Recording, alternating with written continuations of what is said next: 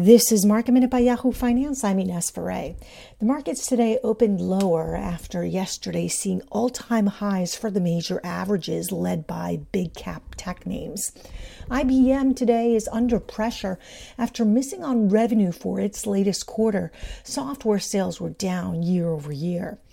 The oilfield services company Schlumberger reported better than expected results for its latest quarter, with a beat on the top and the bottom lines.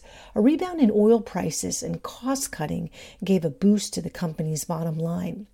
The chipmaker Intel is under pressure after better than expected results for its latest quarter. Shares came under pressure after incoming CEO Pat Gelsinger said the majority of Intel's products by 2023 would be made in-house.